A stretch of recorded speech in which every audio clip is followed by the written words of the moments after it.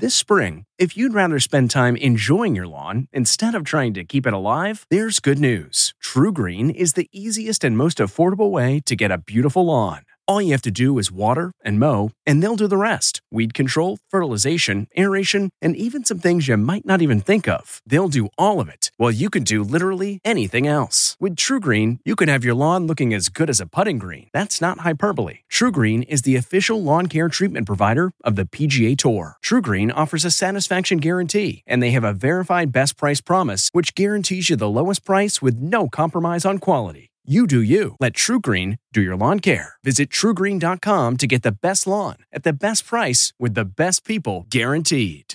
This podcast is supported by FedEx. FedEx offers fast delivery, more visibility, simple returns, and weekend home delivery to 98% of the U.S. population on Saturday and 50% on Sunday. With FedEx, you get picture proof of delivery, ensuring you always know where your package is. Returns are simple with packageless and paperless returns. Plus, FedEx Ground is also faster to more locations than UPS Ground. See the FedEx service guide for delivery information. So, what are you waiting for? See what FedEx can do for your business. Absolutely, positively FedEx. 5, 4, 3, 2, 1. But who's counting, right? His name is Major. Oh, ladies and gentlemen, please welcome Major Garrett. From the nation's capital. Major, fantastic. It's The Takeout. This is a major achievement. With CBS News Chief Washington Correspondent Major Garrett, yes, CBS, yes, hi. Major Garrett. Major, that's nonsense, and you should know better. Is Major out of the doghouse? The answer is yes. Welcome to the very best part of my broadcast week. I'm Major Garrett. This is The Takeout. Happy election week. We had a successful election on Tuesday. Some results still pending, as you well know. For audience members in California, Arizona, Nevada, they are still counting. There are very close races there. But I will just say this. America, the process worked. Millions of Americans cast ballots. Hundreds of thousands of Americans worked as poll workers. Election administrators did their task as they're supposed to, under sometimes threat, heavy scrutiny, a lot of dark energy. But this election, in every sense of the word, was an American success story. Not a political success story. Yes, there are winners and losers, but an American success story. And for everyone who is involved at the level of election administration and poll working and poll observing, I thank you. I want to talk to our special guest, who is the governor of North Carolina, Democratic Governor Roy Cooper. Governor, thanks for indulging me that brief editorial at the top, but I've written a book called The Big Truth, which talks about election administration, how we do it in this country. It's a really important issue to me. Thanks for letting me do that editorial. It's great to have you on the show. So I'm so glad you did, because just the other day I was talking to some poll workers. They have been under tremendous stress, abuse. It is extraordinary what has happened since Trump was elected and how ferocious people can be. We've had a number of people leave the election process. But, you know, everyday Americans are stepping up. I talked to a friend of mine who just retired from a well-paying job, who decided, I'm going to go to work for the Chatham County Board of Elections to make sure that these elections run smoothly. She called me the other day, said, you know, this is hard work, but the people who are doing this are amazing. So thank you for thanking them, because our democracy could not survive without people who are willing to step up and do those jobs. And Governor, indulge me 5 or 10 more other seconds. I want to thank those Democrats and Republicans, some of whom on the Republican side raised questions or were flat out deniers, but who saw the election results and conceded in public. Concession is not an act of weakness. Concession is an act of strength and faith in our country. And the whole process of democratic policy disputes and wrangling depends on the peaceful transference of authority, and that comes with a key intervening moment, a moment of recognizing you tried your best and you lost and you concede publicly. To those who did that, I want to thank them. So, Governor, give me your assessment. You were watching things very closely. I'm sure you were not up for re-election, but there were competitive races in North Carolina. Give me your 360 interpretation of the midterm results as we know them. Well, sure. I think overall it defied expectations, and particularly for Democratic governors across the country. I'm chair of the Democratic Governors Association this year. I took that on because I know that governors are often the last line of defense in protecting our rights and freedoms, but they're also the first chance at progress. So I wanted to make sure that my Democratic colleagues across the country and our candidates had the best support that they could get. And it turned out that it was the best midterm for a president's party when it comes to governor's races since 1986. And I believe it was because that Democratic governors let the people tell them what mattered to them, not the other way around. We understood that voters were not one-dimensional. We understood that with this horrible U.S. Supreme Court decision that ripped away women's reproductive freedom that had been in place for 5 decades, that now the state capitals and the state legislatures were really going to be determining a constitutional right. Now, your zip code should not affect your constitutional rights, but that is where we are now. So the importance of governors was so important, but we also knew that governors were doing things to lower costs to families, like cutting food taxes and giving them auto insurance rebates. And I think the governors, the people rewarded Democratic governors across this country, and they got the job done. And we know the history of a midterm and a president's party and how awful that can be. And I think overall, we defied history here. Well, 2 Republican governors did you a favor in that regard, in Massachusetts and in Maryland, by not running again, Larry Hogan and Charlie Baker, and Democrats won both of those seats. Those were sort of assumed to be victories. Wes Moore is a historic figure, first African-American governor in the history of Maryland. And what other governor's races did you have your eye on, and would you circle on the map as important of what you just described or indicative of what you just described? Well, first, let me give a nod to Larry Hogan, the governor of Maryland, and Charlie Baker, the governor of Massachusetts, 2 Republican governors with whom I worked very well. Governors had to go through a lot over the last 4 years. We had a pandemic, and then we had to deal with a president and President Trump who vacillated between indifference and obstruction. Governors had to step up. We then saw global inflation that we had to deal with. We saw the attack on the Capitol, the attack on democracy. We saw the court stripping away fundamental rights for reproductive freedom. So governors had a lot to do, and we spent time talking with each other, meeting with each other, and planning. And Governor Hogan was very strong. He was leading the governors, the National Governors Association, both parties, through that effort, and stood up to the White House when he needed to. And of course, he's term limited. And I'm so happy Wes Moore is elected. What a strong candidate, combat veteran, businessman, Rhodes Scholar. He's going to be a super governor. But then you got Charlie Baker, who was not term limited in Massachusetts. He never said this to me, but I'm speculating that he thought that with today's Trump-owned Republican Party, that he couldn't get the nomination for governor. Now, maybe he could have, I don't know, but that's what I think. And so now we have the tremendous historic election of Maura Healey, who's former attorney general. I was attorney general of North Carolina. We served together. I know she's going to be a fantastic governor. But when you look at governors that really matter, let's look at the big swing states that we know it's critical to protect the democracy. The Commonwealth of Pennsylvania, Tom Wolf, term limited. Josh Shapiro is the perfect candidate and will be an outstanding governor, and will stand up to those shenanigans and will help protect democracy and women's reproductive freedom in the Commonwealth. Michigan and Wisconsin, a Democrat hasn't been elected governor while a Democratic president was in office for decades in either one of those states.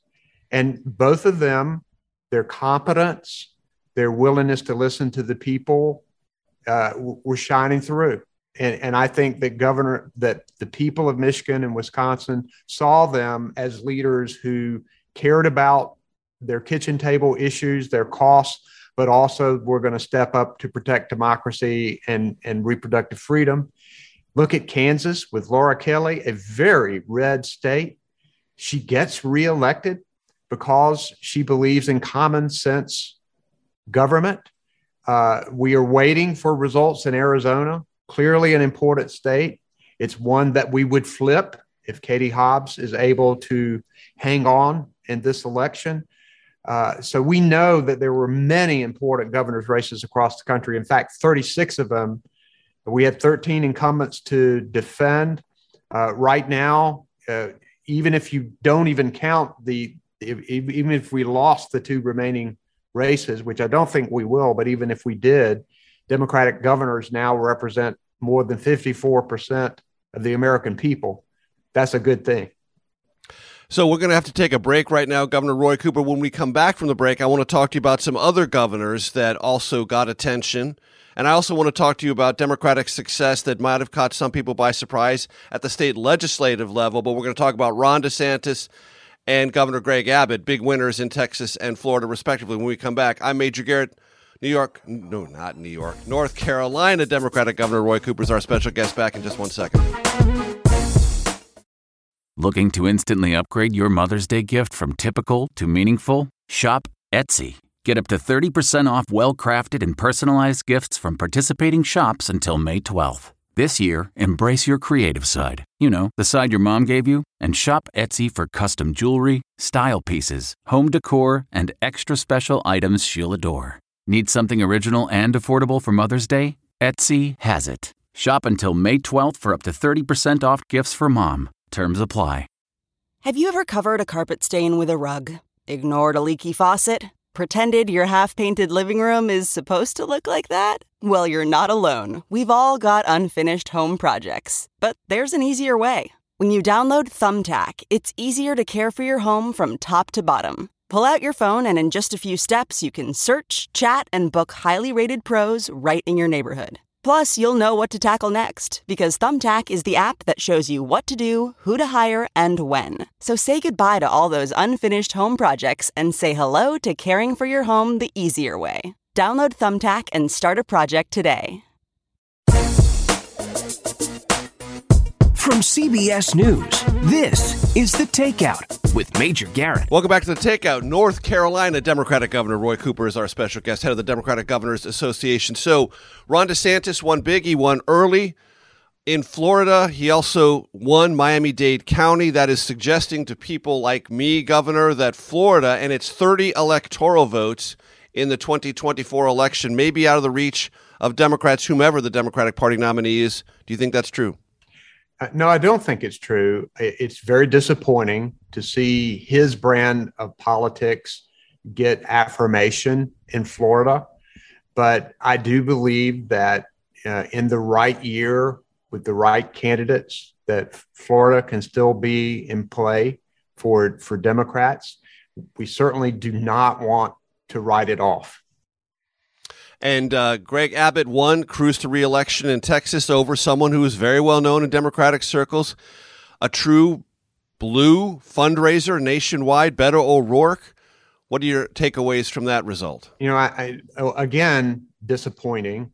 We knew, though, that with this environment that we were going to face, with the history of the president's party's first midterm, with the Biden favorability numbers, with inflation and people paying more at the gas pump and the grocery store, and people's natural tendency to blame the person at the top and that person's party, that this was going to be a year for headwinds for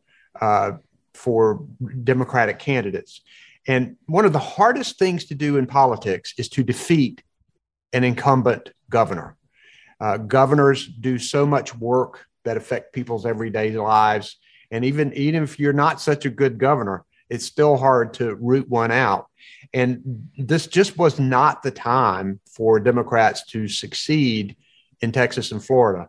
But they are still on Democratic maps. We have to go in and look at ways that we can improve the processes there. I don't profess to be an expert on how we do that, but I know that both of those states are too important to our country. Too many people live there. We've got to keep working to make sure that we can make some inroads in both of those states.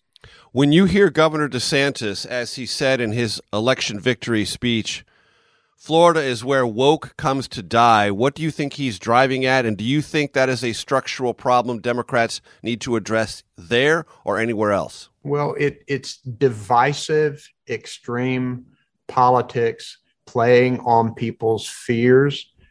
Republicans have always been masterful at being able to do that, playing on people's fears. And what we have to do is take those issues head on. Education, the classroom, is not a place for culture wars.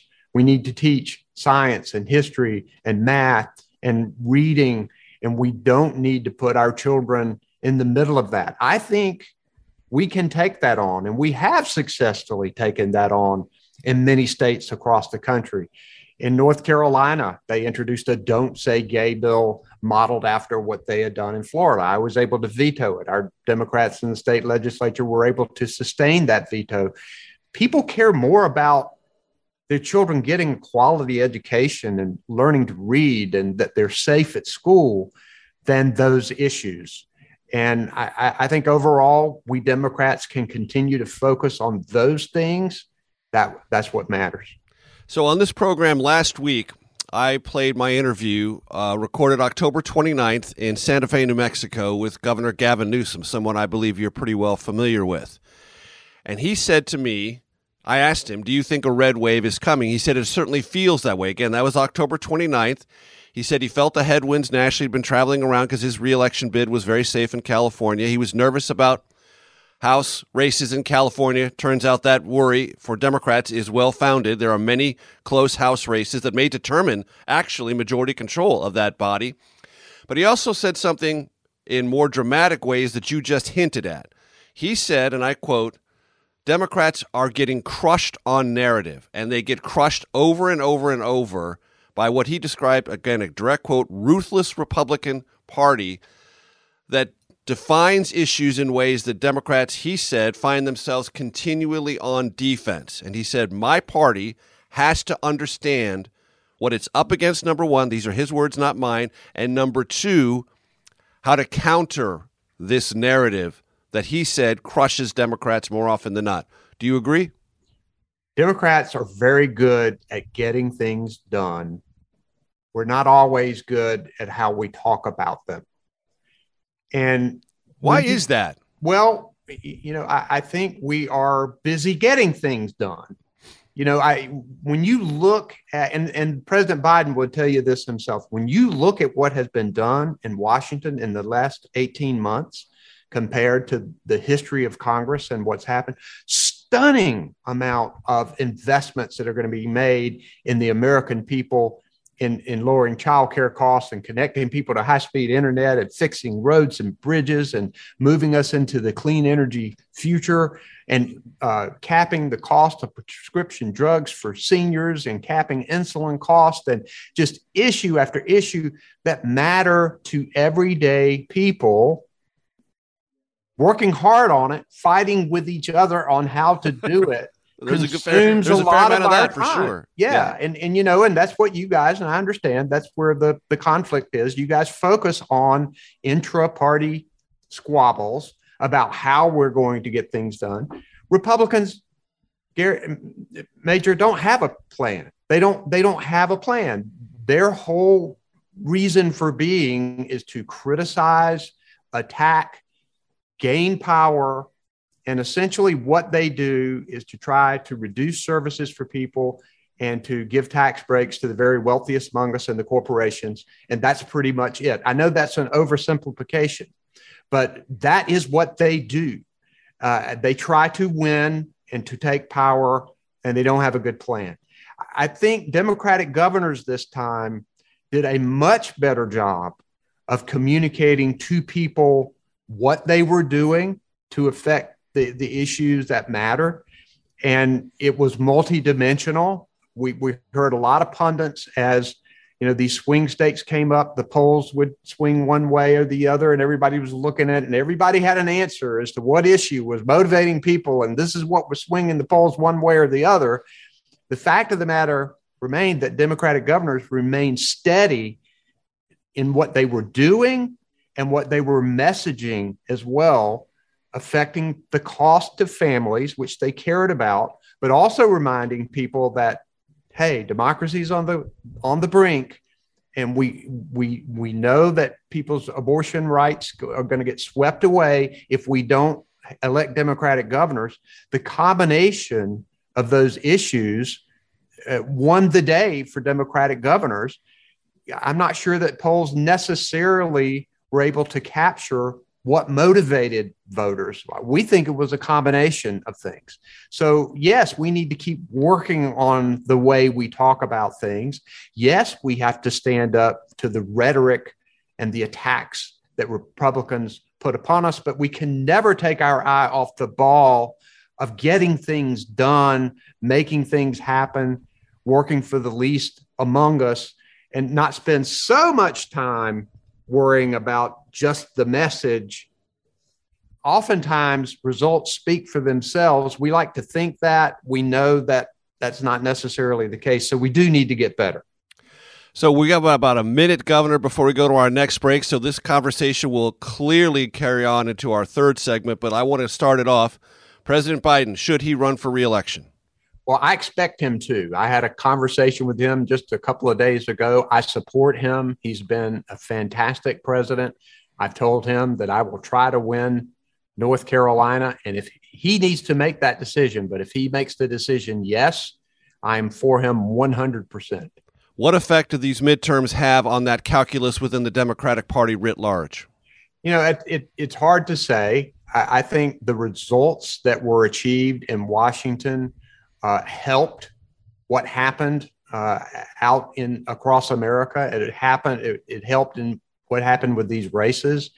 I do believe that people are deeply concerned about another Trump being president or someone Trump-like, and that possibility is very, very real. We know the president has a track record of being able to stop Trump in his tracks. He'll have a track record of 4 years of success. These next 2 years, obviously, are going to be a lot tougher. Let me stop you right there, Governor. We need to run to a break. I will continue this conversation on the other side of that. I'm Major Garrett. That is North Carolina Democratic Governor Roy Cooper. Back for more of The Takeout in just 1 second.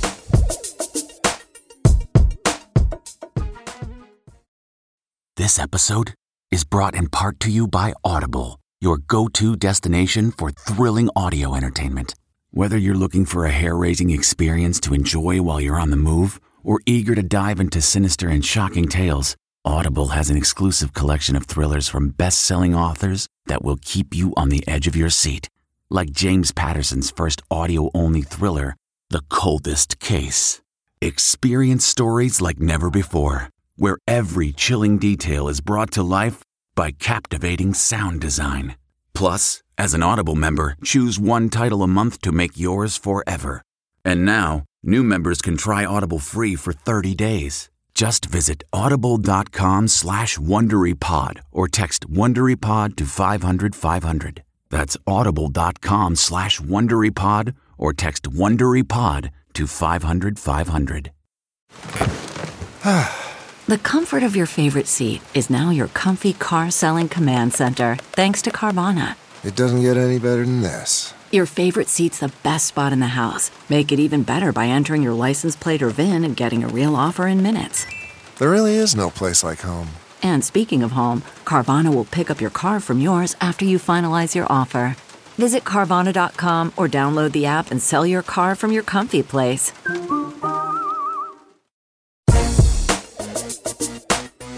From CBS News, this is The Takeout with Major Garrett. Welcome back to The Takeout. We had to go to a break, but I want to let the governor continue. Roy Cooper, Democratic governor of North Carolina, continue your thoughts about not only where President Biden finds himself. I'll tell you, in Washington, in the last 36 hours, the feeling among Democrats I've talked to is the president is in a better position than he would be had there been a 240-seat House Republican majority or the prospect of one, and maybe a 52 or 53 Senate Republican majority.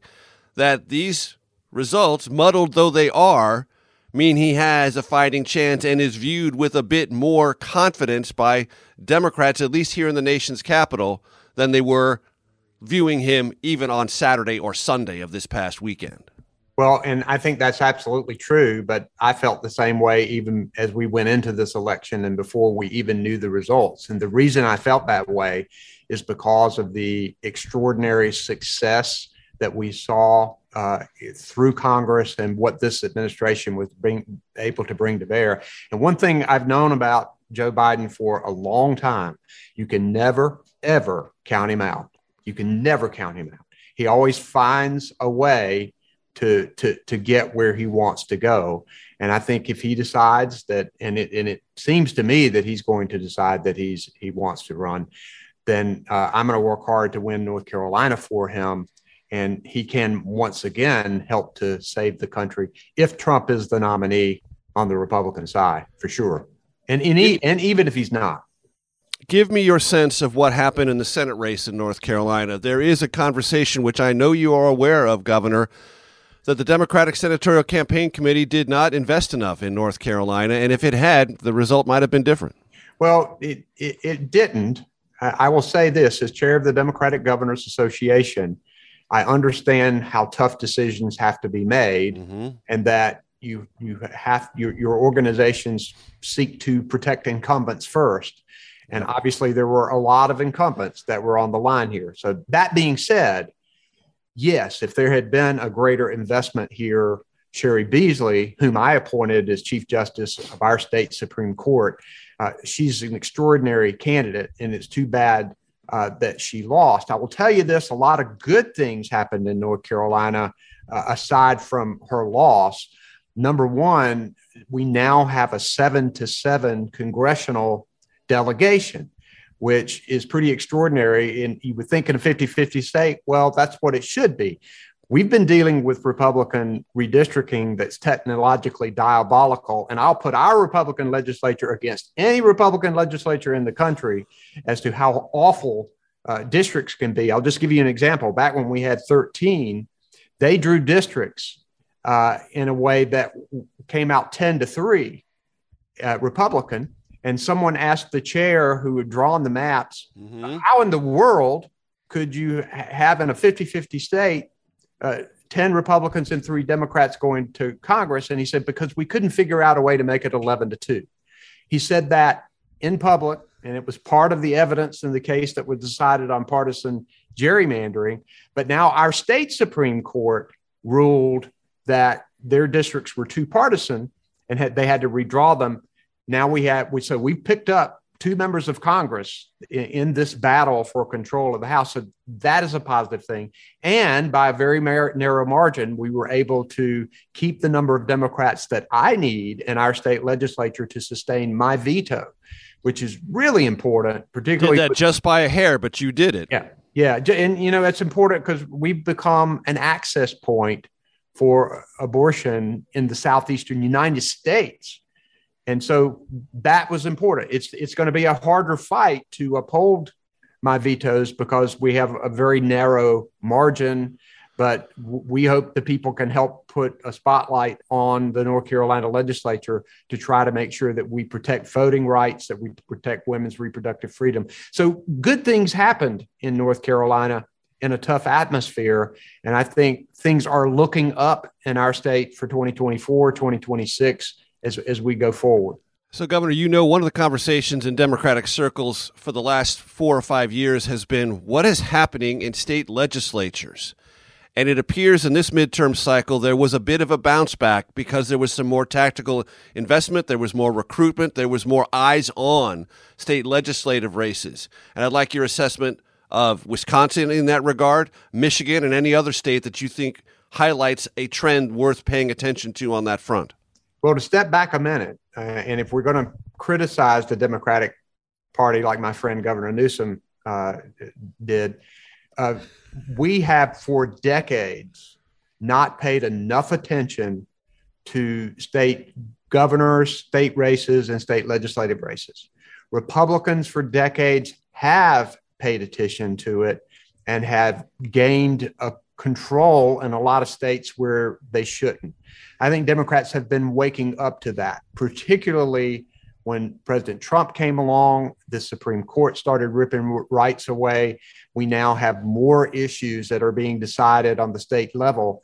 So this time, I think Democrats paid significantly more attention to state governors and what's happening in state legislatures.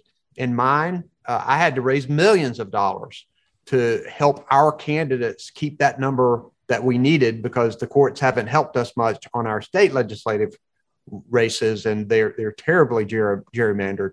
But I am excited about things that have happened across the country, along with electing Democratic governors that are positive. And I hope we Democrats learn that this is where we need to maintain investment and attention, because of that U.S. Supreme Court is going to be there for quite a while. We don't know what's coming down the road regarding personal rights and freedoms that may be decided at the state level. Who the governor is, who the state legislature is in those states, going to matter a lot to everyday people. So I know the audience doesn't like to hear this, Governor, but you know it's true. I know it's true. The 2024 presidential campaign began starting Wednesday morning of this week. The president, in his press conference at the White House, said that he will be enjoying watching Ron DeSantis and former President Trump go at one another. Will you? And what do you think will become of that conflict, should it actually be for the Republican presidential nomination? I've given up trying to predict what happens in the Republican Party. I work closely with Republicans in North Carolina. I think people expect us to try and work together on solutions, and I continue to do that. But since President Trump got elected, it's unfortunate that a majority of the Republican Party has pretty much told us that they prefer an autocracy as long as their guy is in charge. And President Trump, the candidates he supported, had a bad night. No question about it. The issue is whether that's going to transfer to a bad thing for Trump, because he's already saying that it was a very successful night, and he's saying that those who lost didn't deny the election in 2020 enough. So he's already started his spin on it, as he always does. As to whether Governor DeSantis will give him a run in the primary, I don't know. I fully expect Trump to run. I think it's hard for me to predict Republican politics, but Governor DeSantis has an uphill fight, because it's going to be hard to strip away those people, because not enough Republicans have had the courage to stand up to him. They just haven't, and we'll see if that changes. As you know, Governor, in 2016 and 2020, Trump carried North Carolina. He would be the odds-on favorite to carry in 2024, would he not? No, he will not. He will not. If one thing I know is that I ran for governor in 2016 and 2020, and I won at the same time that Trump won North Carolina. I know the people here. I do not believe that North Carolina will make that mistake again. I've always considered North Carolina to be the fullback of the National Democratic football team, in that Republicans have to win North Carolina in order to gain the presidency. Democrats don't necessarily have to win North Carolina in order to become president. So what happens is that the Republicans pour a ton of money and spend a ton of time in North Carolina. There was a Trump here almost every other day in both of those elections. They had to spend a lot of time here during the process. That's resources and time that's taken away from Michigan and Wisconsin and Pennsylvania and all of these other states that we can win. I just want us being the fullback, maybe that we can get the ball one time and actually score the touchdown like we did for President Obama in 2008. Using football metaphors in politics, always a successful strategy. That is the voice of Roy Cooper, Democratic governor of North Carolina. When we come back in our last segment, we're going to get in the weeds on something that is really important, and I'm going to give you this hint: Moore versus Harper. We're going to talk about that in segment 4. I'm Major Garrett. Stay tuned for segment 4 of The Takeout in just 1 second.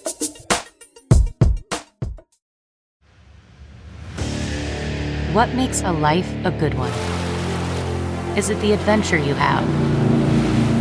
Or the friends you find along the way? Maybe it's pursuing your passion while striving to protect, defend, and save what you believe in every single day. So, what makes a life a good one? In the Coast Guard, we think it's all of the above and more, but you'll have to find out for yourself. Visit gocoastguard.com to learn more. The comfort of your favorite seat is now your comfy car selling command center, thanks to Carvana. It doesn't get any better than this. Your favorite seat's the best spot in the house. Make it even better by entering your license plate or VIN and getting a real offer in minutes. There really is no place like home. And speaking of home, Carvana will pick up your car from yours after you finalize your offer.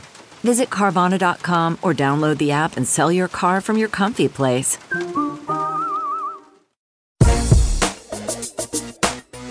From CBS News, this is The Takeout with Major Garrett. Welcome back to The Takeout. You know, in this audience are people who know that I love to nerd out on things that matter, that catch some headlines, but maybe not as many headlines as they should. Moore versus Harper.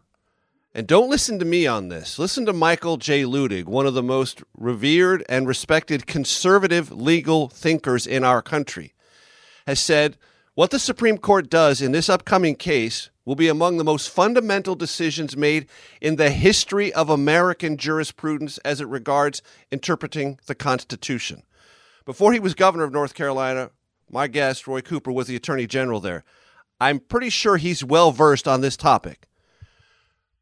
Governor, explain to my audience the importance of Moore versus Harper. So this is a scary undercurrent that hasn't gotten a lot of attention.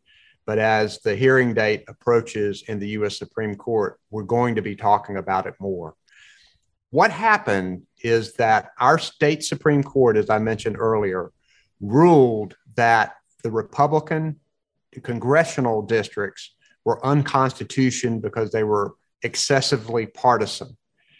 That led to a 7-7 result this time, which is the kind of thing that should happen. But that was a decision under our Constitution.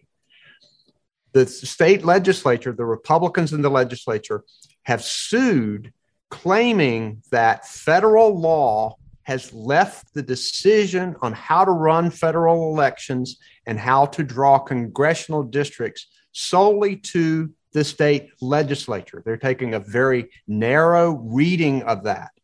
It's always been assumed that it's the state, not necessarily the state legislature. That means if the governor has a veto, the governor can veto it. It means that the state court, if it finds it's a violation of the state constitution, the state court can do something about it, as they did here. What they are saying is that we solely should be able to run federal elections in our state. That's leaving the fox to guard the hen house and could be catastrophic for this country if the court makes that decision. Now, you would say, you would hope that it wouldn't, because we had a similar case. Like I said, our legislature is the worst on drawing congressional districts. So we'd already been in the Supreme Court and said there should be a federal ruling that you can't have districts that are overly partisan. The Supreme Court backed away, and Chief Justice Roberts said that should be the states who decide that, not the federal government. It's too hard for us to decide whether it's partisan. Now a state court has done that. You would hope that he would come back in and say, we agree with that. But with this Supreme Court, they may leave the power on running federal elections to just state legislatures, and their Republican legislatures will run with that in a way that is scary. And Governor, let me play that out. And I'm not predicting this. I don't know what the court's going to do, and I don't know what the implications of its ruling would be. But there are some who fear if this independent state legislator theory is sanctified constitutionally by the Supreme Court, that could even impact electoral vote certification. No doubt. No doubt. It could. Explain to my audience how that could be. Well, so this is the Trump game plan. The Trump game plan was to ignore the popular vote of swing states and have those Republican legislatures in those states decide who the presidential electors would be. If this Supreme Court would want to go down this road and read this as narrowly as Republicans want them to read it, then the legislature could pass a law to say, we get to decide who our presidential electors are, or they could be more crafty than that. But eventually they could be the ultimate decision makers. We could be guided by the public or whatever they would want to say. Right. And they could actually ignore the will of the people. That's the danger there. They also could have control on how federal elections are conducted. So you might even have different rules for state elections and local elections and federal elections if they run this out. We don't know that they will. We've filed amicus briefs. We're working really hard to fight this case and hope the decision is favorable. But it is a really dangerous one that, as you say, a bipartisan group of legal scholars have looked at this and said this could be a rabbit hole that this country does not want to go down. So my audience consists of independents, Democrats, Republicans. And to the Republicans in my audience, I'm just going to offer you a practical assessment of this midterm election as it regards this question. Because right now we don't know who's going to control the House of Representatives. But we know that Republicans are going to gain some seats in New York. And we know they've already gained 4 seats in Florida. Let me explain in a non-esoteric way how that happened. The state legislature in Florida offered a map drawing of congressional districts to Republican Governor Ron DeSantis. He rejected it. He drew his own lines, so not a state legislature, a governor. And then he went before the court and said, ratify that, and the court did, eradicating African-American districts in Florida and creating 4 net Republican districts. That happened outside the state legislature. So even if you think this is a theory is a great idea, that's not how it worked in Florida. Right. In New York, the Democratic Party drew the lines, and the state court got involved and said, no, those are too partisan in gerrymandering, redrew the lines, and Republicans are gaining in New York. So as Republicans think about this, just at a practical level, your gains so far achieved in 2 states had nothing to do with strategists, speechwriters, or candidates. It had to do with the way the lines were drawn. And in both cases, your gains resulted not from legislatures. Governor, take that ball and run with it. Well, I think the answer is that independent redistricting commissions have shown to be the best way to do this, because what is happening in these states is that politicians are choosing their constituents instead of the other way around. And there are numerous diabolical ways to do this. And both parties have engaged in this over the years. You know, there's been a lot of bipartisan work to get independent redistricting commissions in place in states across the country. And we have some that are extremely successful. You know, this decision we're talking about could potentially affect that. So the way lines are drawn, clearly problematic. No one knows better than those of us in North Carolina who've had to deal with it. I'm dealing with it right now with the state legislature that is right on the razor's edge of a supermajority. So we've got to find a better way to do this. And there is a better way. We just got to try to pull people together to get that done. Last question. Trump, Biden, who wins? Biden. Absolutely. Landslide? Bigger than 2020? Because he will get significantly more overall votes but it's going to come down to these individual swing states and how they work. We've laid a lot of wonderful groundwork in those swing states to protect the democratic system, to make sure that voting is as fair as possible. Democratic governors are going to be ensuring that in those swing states. One of the reasons why I'm continuing to cross my fingers about Arizona's results with Katie Hobbs over Kari Lake. We don't know how that's going to turn out. Right. But yes, I believe that he's going to win this thing, and who I don't even know what a landslide is anymore, but I'm not sure we have those anymore in our country. Less and less and less. That's the voice of Democratic Governor Roy Cooper of North Carolina. That concludes our takeout for our radio audience, for those on CBS News streaming and on our podcast platform. Stay tuned for the Takeout Outtake Especial. We'll see you next week.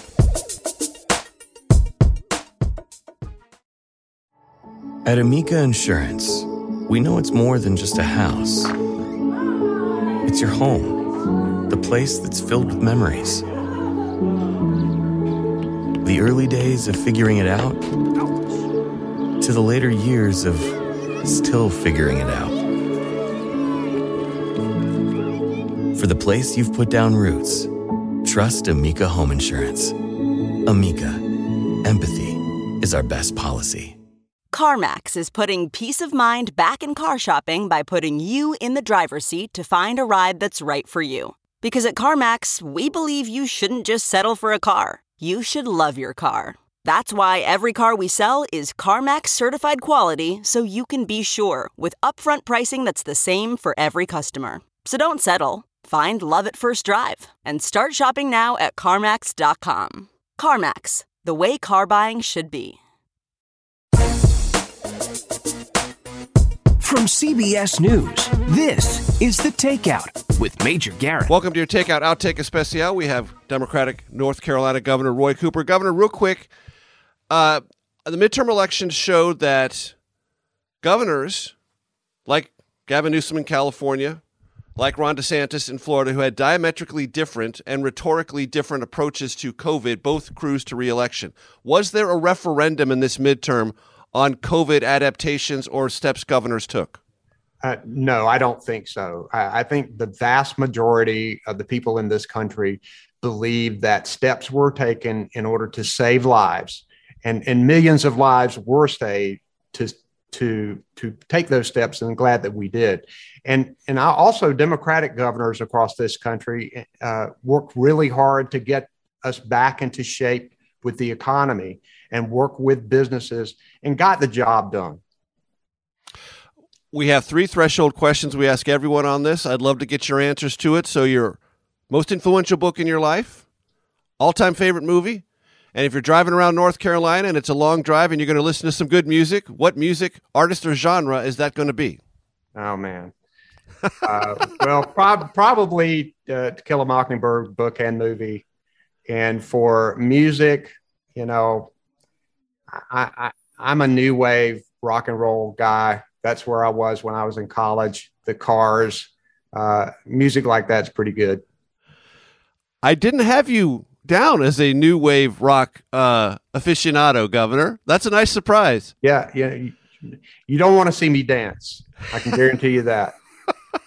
And very quickly, because it's been said before on this show, several people have mentioned To Kill a Mockingbird, both book and movie. Why for you? Well, you know, I think it shows that we have to continually deal with racism, systemic racism that is still in this country today.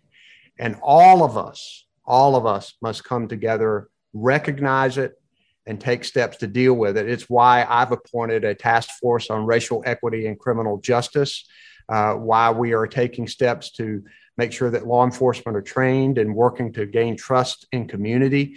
And this has to happen across our economy.